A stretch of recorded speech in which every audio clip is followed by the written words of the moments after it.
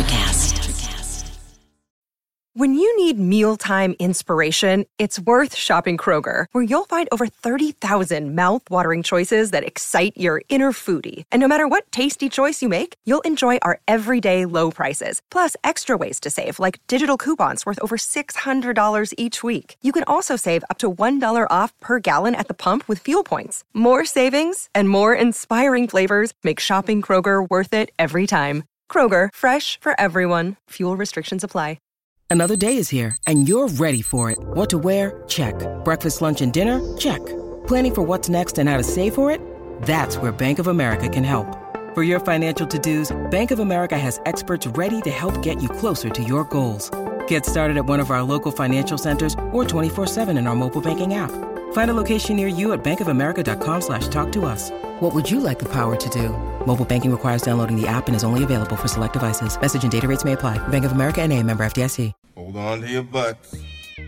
We are changing the course of history as we see it. That is what Wesley demands. Now this affects Iris. Iris, where are you?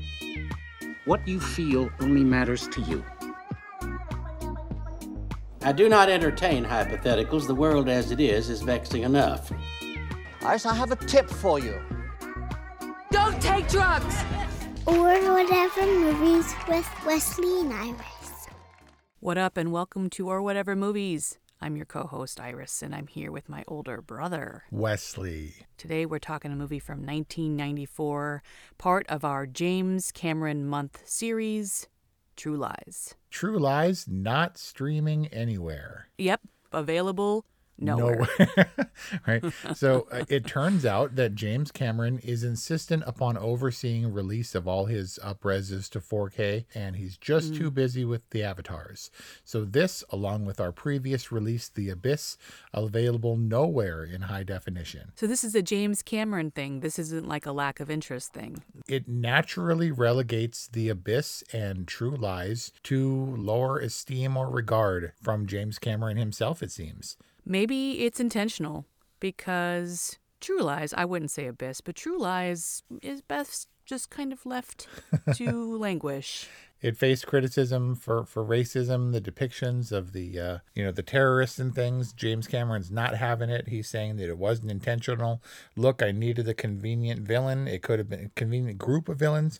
It could have been anyone. It could have been Irish terrorists or whatever. But it was condemned by the National Council on Islamic Affairs and the American Arab Relations Committee. They boycotted it, pretty much universally across the Middle East. So. At the time of its release or later? Yes, at the time, and I'm sure still. I mean, cause I wonder how much of, the current political correctness, it's always been important, right? But it's kind of come more to the forefront of social consciousness, being more aware and racially, sexual orientation, all those kinds of sensitivities.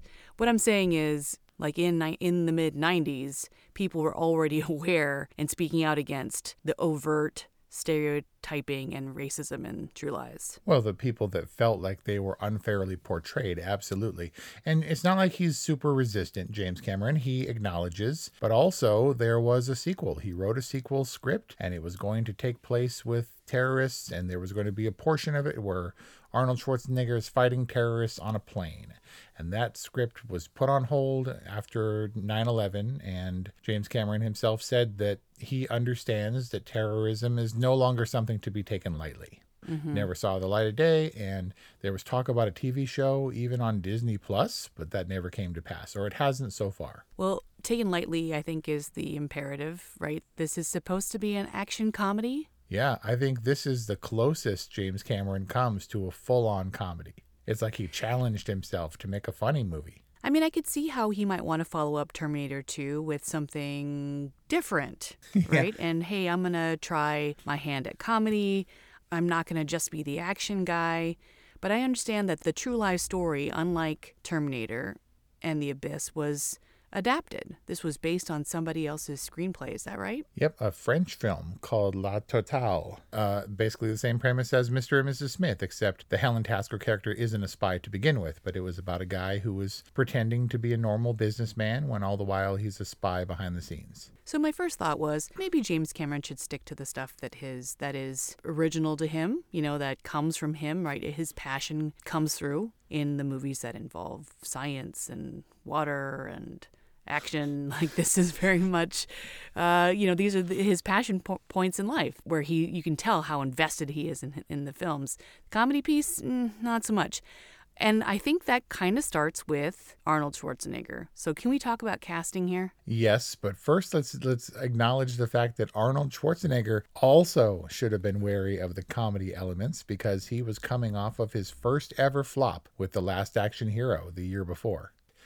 Didn't stop him from going on to Jingle All the Way after this. Well, Brian told me from his research, and I'm not sure where this falls in the timeline of Arnold Schwarzenegger's filmography, but Arnold Schwarzenegger didn't feel like he came into his own, or Arnold Schwarzenegger felt like he arrived when he did Kindergarten Cop.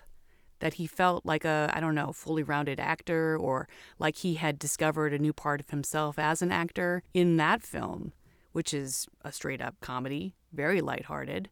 So then Arnold Schwarzenegger had already found his groove as a comedic actor in Kindergarten Cop before True Lies, and maybe went in with some confidence. Yes, until he experienced a flop. But after the flop that was Last Action Hero, he eagerly jumped back into the fold with James Cameron because of their success. So they had evolved as people. Obviously, people want different things, and our concept of action stars is not what they feel is their strength.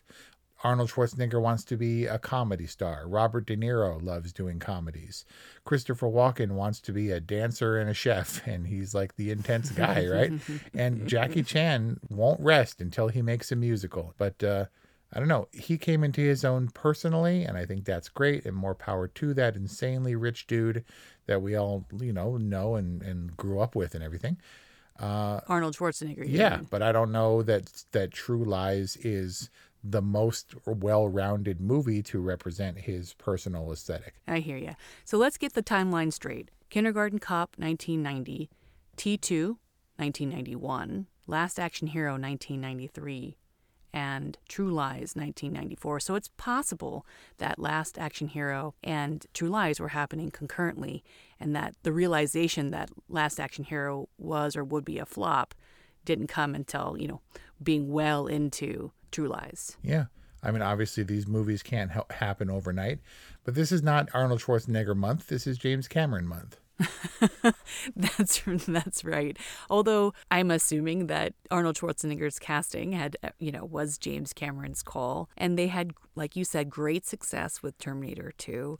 I just don't know that James Cameron could see past their friendship or their previous professional success and partnership to see that, maybe Arnie wasn't quite the right choice for True Lies. And I'm still trying to wrap my head around why. He's charming. He looks great. He's a great action star. He is funny. He's got really successful one-liners and comedic moments from other movies. Why doesn't he work? But fair. Let's talk about James Cameron. Wait, how dare you suggest that he doesn't work? Didn't you see the subtitles where it said perfect Arabic that he spoke? Look, I did see that. I doubt it. I don't even think Arnold Schwarzenegger speaks perfect German. He definitely doesn't speak perfect Arabic, but okay. He doesn't even speak perfect English. Yep, a little bit of tongue in cheek there. And I mean that in the best. His English is fine. His accent, we've come to just accept. It's his thing. Overlook completely. There are two reasons why I'm not sure that this was Arnold Schwarzenegger's fault in transitioning to talking about James Cameron. This movie is James Cameron, I think, his concept of what comedy is supposed to be. And that is big action stuff trying to be made funny. The horse in the hotel, and the thing with the camera and the battery, and the dudes on skis with Uzis and stuff. The ooze skis. Ooze skis? Yeah. And there were a lot of moments that were handed to Schwarzenegger to be funny. Some worked better than others, but generally speaking, the idea, when I look back on True Lies, I think of the Harrier stuff, obviously the end scene, and then the horse stuff, which I really don't like as much. And we get into proper James Cameron territory in Act 3, but in Act 1, there's a lot of weirdness going on. You track the horse and the chase and the fight in the bathroom, but Arnold Schwarzenegger was in 30% of those shots. Because even in ultra low res, this weird letterbox format that we watched it in, the abundance of stunt doubling was painfully obvious. Did you feel that? I did. And I get it in T2 why he puts on the sunglasses, because you got all the motorcycle stuff happening. Yeah. And and you kind of need to be able to mask your actor a little bit. But I didn't understand why he put on the sunglasses for the bathroom scene if, the only reason was so that they could stunt double him in this otherwise kind of routine fight scene. I mean, it was great and it was cool with all the water pouring in. You can't have a James Cameron movie without water. But why did they stunt double him so much in the bathroom scene? And why was it so obvious? I don't know. It's hard tile. And he's Arnold Schwarzenegger, even though he was wearing multiple layers of clothing and an overcoat. Viggo Mortensen did hardcore bathroom tile stuff with dong out and everything in Eastern Promises. That's what it was. He fought in an actual bathroom, butt naked, on hard tile. Arnold Schwarzenegger had water and overcoat and couldn't do it. There was a lot that he did, but there was way too much that he didn't do. Even Kelly Ray noted it. She's like, that's not him at all. He can't run down the hill in the snow away from the ooze skis. And just it started a rolling ball of just wow, that wasn't even him. Wow.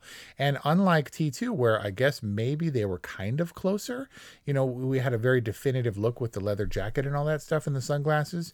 The guy doubling Arnold in this movie wasn't very close. He had lighter hair, very different face. Maybe he was busy doing the Last Action Hero press junket, or maybe he's like, I'm Arnie, I don't need to do that stuff. Just give me the close-ups and the one-liners. Yep. Maybe he doesn't want to get bumps and bruises anymore at this stage. Because he was old. He was old in the early mid-90s. And this one felt more dated than Terminator 2 to me. Which was older. The Abyss, agreed. Not so much, because in most of his other movies, it's either a period movie like Titanic or we're in a completely different environment. But we're in the real world a lot of the time. And it didn't help that he wanted to, as a comedy, to keep it contemporary. Beavis and Butthead, awkward. Sally Jesse, who's that? Rambo, the mention, is a little bit dated. Her parents are Axl Rose and Madonna. The Tom Arnold line? Yeah, good luck cutting through that noise or something to that effect. But my main issue with casting Arnold is pretty simple. It's like Jamie Lee Curtis can't imagine Arnold Schwarzenegger, her husband, as an action hero. Yep. She doesn't notice that he's massively buff. and when we get in the hotel room when he's smooching on her and she doesn't know it's him and bashes him with the phone and she still didn't recognize her husband. How do you not know that it's Arnold Schwarzenegger getting beat up when he's going, oh, and then he has to say Helen and she's like, Harry, as if she had no idea. Those were really good Arnie efforts. Really good. It's good that she stands up for herself, but it took a little while. I mean, she gets pretty far into that whole dance. I was pretty uncomfortable throughout that routine. It did not feel endemic. Is that the word? It did not feel natural to James Cameron for him to film that scene. Not only the dancing, but also when she's on the bed and they're kissing. I felt very uncomfortable. So I was glad when she nails him with the phone, but it took her a while to stick up for herself. But it was funny. Brian came in right in the middle of the dance scene. And he was like, oh, this is the most iconic moment in the film. And I was like, wait, what? The dancing? And then she falls. And I was like, oh, yeah, I remember. And that's the comedy beat that I think it was all playing toward. It was all leading up to. But I don't know. It maybe was weird for James Cameron. It wasn't really weird for Jamie Lee Curtis. I think it's always going to be awkward no matter what, because with our modern perspective, it is a little bit icky, the way that it's pulled off. And I think in general, not just the racial stuff, but also just the misogyny and, like The Abyss, where the queen bitch of the world walks into the room. There were a lot of bitches mentioned, and there was a lot of slapping, and there was a lot of slapping bitches that it doesn't age terribly well. And I guess, exploitation. I mean, she came into her own for sure and really threw down later in the movie. But it felt awkward, and I acknowledge it. I felt it the same you did pretty much the whole way through. But also, it's probably a cumulative effect, right? She gets kidnapped and blackmailed by a government agency, but not really exploiting her for the purposes of a fake mission, a fake operation, so that her husband can get some. The whole thing is kind of icky. So I think it's a cumulative effect by the time she takes off her clothes. But nothing makes it more awkward than James Cameron delving right into the whole comedy thing without restraint. This is an R-rated movie, so they can say and do pretty much whatever they want. Nothing worse or more awkward or more smarmy than the lovable Bill Paxton in one of his best roles. But man, that guy was terrible. The only thing that I think the closest I can come to conveying what Bill Paxton was in this movie is his line, "The vet gets them wet," which is maybe the nicest one that we can choose. He was grody, man. And with his little floppy hair and stuff. But still, if you can remove yourself from this movie and be like, it's James Cameron, it's Arnold Schwarzenegger, it's Bill Paxton, of course he is. Somehow, strangely, not forgivable, but understandable. You know what I mean? Especially for the context and the time. I guess you can give it some latitude, but doesn't help overall how True Lies ages. And it's, Bill Paxton, a James Cameron regular. It's a fun role. He's no stranger to comedy or to like doofy, kind of gross dudes. Hysterics. You can't have a James Cameron, Bill Paxton movie where he's not hysterical at some point. I thought that, when they rip the bag off his head and he's above the dam or whatever, yep. That wide-eyed crazy look that he gives, I felt was very signature Bill Paxton. Game over, man. Bill Paxton is the best Bill Paxton. Game over, man. What about Tom Arnold? Tom Arnold should thank his lucky stars for this movie and James Cameron. He appreciated that James Cameron really went to bat for him in this movie. They didn't want to cast him, and so they were good friends. He and Arnold Schwarzenegger were good friends. I'm not sure if they are now, but definitely Tom Arnold's highest. Name another Tom Arnold movie, go. What do you got? The Stupids? Did you see The Stupids? Nothing. So Tom Arnold this is his big moment in the sun, and by in the sun, I mean at night with blue light in a James Cameron movie, in a van. But Tom Arnold, some of the dated inappropriateness aside, was great in this film. Yeah. What is he known for? He's known for comedy and for being a relatively obscure comic and marrying Roseanne. But no, Roseanne, she does this thing where she marries like random people, like the struggling comic and the construction worker, and pulls them from obscurity or whatever. They had a contentious marriage and relationship. That Ice Cube, like what kind of crazy bitch takes the Ice Cube trays out of the freezer? That was a direct reference to Roseanne Barr when they got divorced. She took the ice cubes out of the freezer? Yeah, and to Kelly's point, she was like, why would she leave? Well, she left him the fridge, didn't she? But yeah, I mean, he is a comedic actor, and he's perfectly funny as the comic foil and the hapless sidekick. Got no complaints about Tom Arnold in this movie. Overall, I think it was his best role and probably front and center on his resume. I thought True Lies was a big deal and was ranked right up there, and it was just one that I didn't like as much.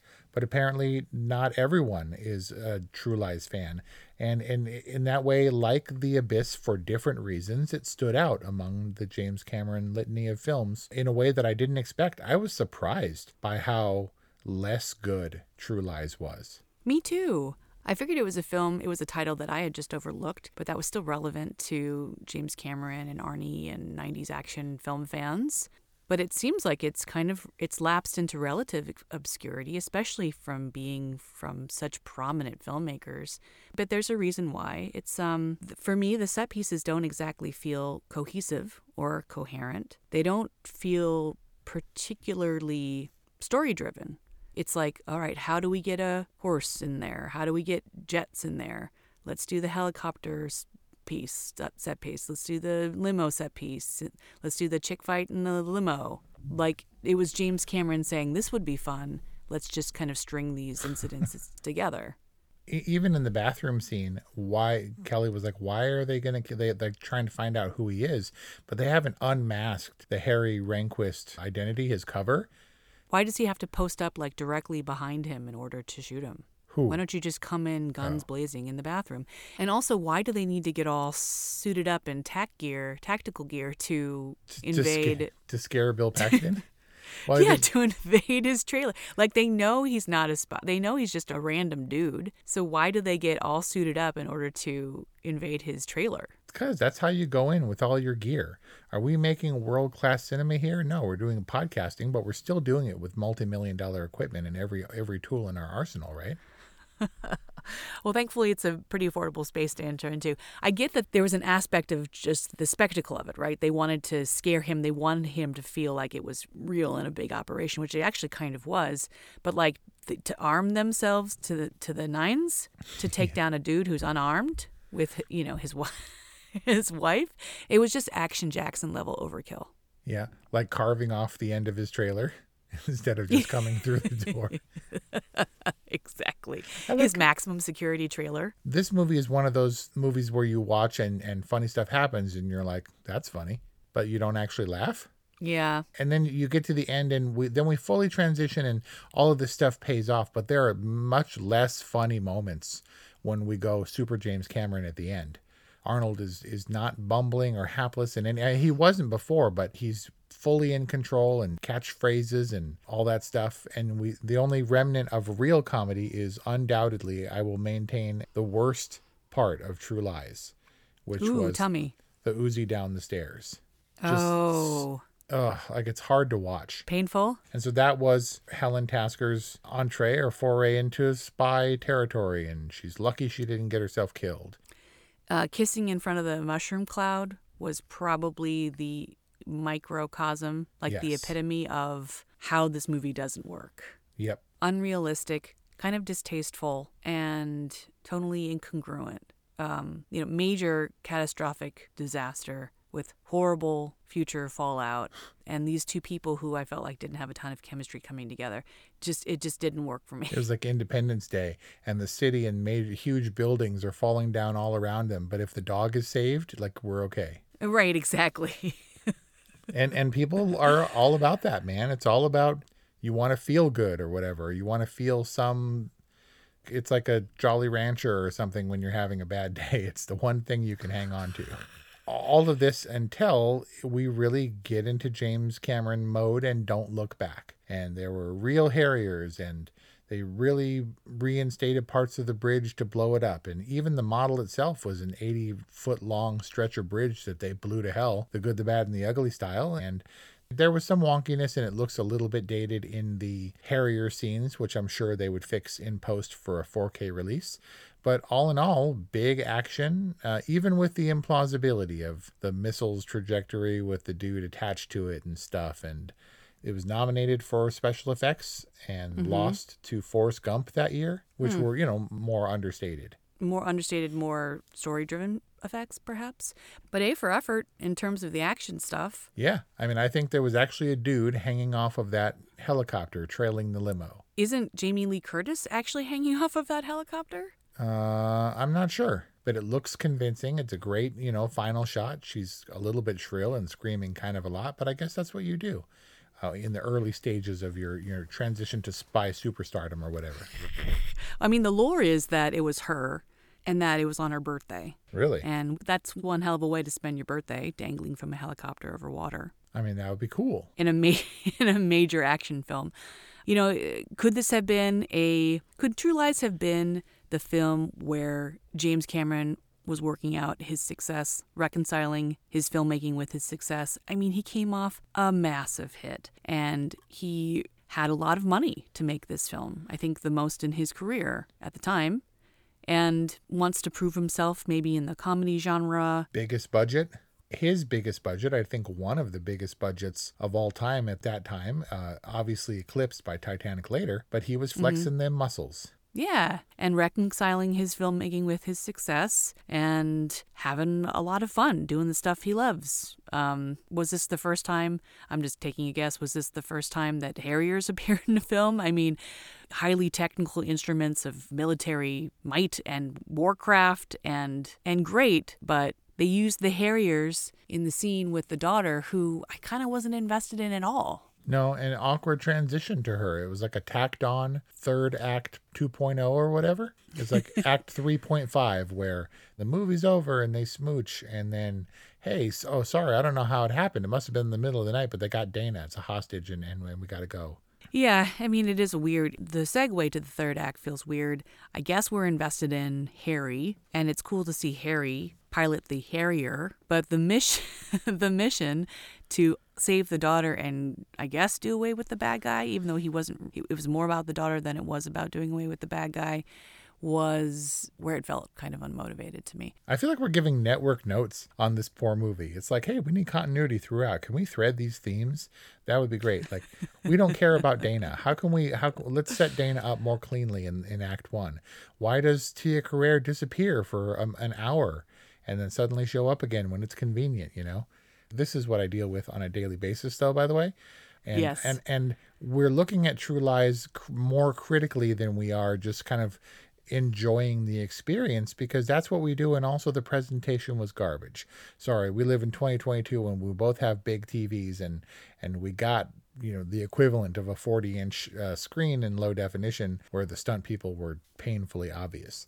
I don't know. Kind of a bummer presentation that I don't think detracts from the themes of the movies, which I think we've done. It's not like it looked bad. It just was, maybe not as carefully constructed, probably, as you said, because of the adaptation. I think that has a lot to do with it. And of course, we're looking at this through a James Cameron lens, which means that we hold True Lies to a much higher standard than perhaps action films from other filmmakers. And I don't want to just nitpick it and poo-poo True Lies, but it was a bit of a slog for me to get through. And James Cameron, I think, has more heart and has more messaging in films that originate with him, and that stories that really motivate and move him. So overall, what is your rating of True Lies? It takes, I guess, the romantic comedy and elevates it to levels it's probably never seen before and hasn't since. Who would put, $100+ million budget in the mid early 90s into an action comedy, romantic comedy? It's a different kind of movie. Again, we're looking at it through the lens of James Cameron movies.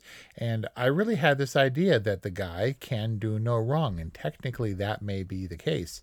There's nothing wrong with True Lies in the space of what it was in 1994. We have to allow that the world is very different. And so you can't fault the movie for what it was trying to achieve, except for the being conscientious of representation for Middle Eastern countries and their people. But from my chair, I can see that they weren't trying to be offensive, and I'm not going to condemn it for that. So it was an all right movie, for sure. It was a James Cameron movie that was fun, just not as fun as I remember it 28 years ago. You didn't have any fun? Are you going to give True Lies, a James Cameron film, a boring? Yeah, this is where my rating scale becomes a little trickier. My rating scale being, of course, good and boring. The equivalent of a thumbs up or a thumbs down. There's not a lot of middle ground. I mean, you can, but after how much I gushed about Terminator 2, spoiler, this is certainly a lesser movie. But, people, I'm sure he faced criticism from the purists anyway. Terminator originally was pretty close to a horror movie. And Terminator 2 was much lighter and more fun and more funny. And he just continued those themes, I think, with True Lies. And so you're going to get your detractors who want the big bad James Cameron, but this was his foray into lighter fare that had lots of swear words and uncomfortable stuff. I guess I'll take a network position on True Lies and say that the story wasn't tracking for me. And as cool as the action set pieces were, and as deftly as James Cameron can kind of handle those, I don't think it really gelled. And so your review is, your official rating? Boring. Wow. All right, so I guess there had to be one of them in James Cameron month. And I don't know that anybody's going to, I don't think they're going to come at you, bro. about that one necessarily. We still have to look at Piranha 2, the big bad Avatar, and the other big bad Titanic. And I'm pretty sure that at least a couple of those won't draw anything close to a boring. I mean, we're building to stuff here. Yep. Despite my review, ultimately, I was glad to revisit True Lies in understanding the overall body of work of James Cameron, which is what we're doing this April with James Cameron Month. We hope that you've been enjoying our exploration of James Cameron's filmography, including this review on True Lies. Check out our other reviews in this month's series and let us know what you think. We love to hear from you. 818-835-0473. Or whatevermovies@gmail.com, or whatevermovies on Instagram and Twitter. Thank you for listening, and we'll see you next time. Hey guys, it's Miriam Love here, and I want to share something very special with you. Check out my new release, All In, the Spanish remixes, out now on Electric House Records. And always remember, be love, share love, all love.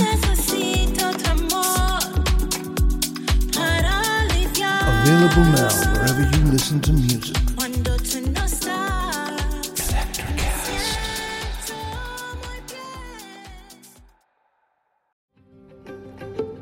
Have you ever wondered what actually happens in Congress every day? Stay informed on Capitol Hill's daily happenings with a concise, factual summary of the Senate and House of Representatives' activities from the previous session, free from bias, on the Congressional Record Daily Digest podcast.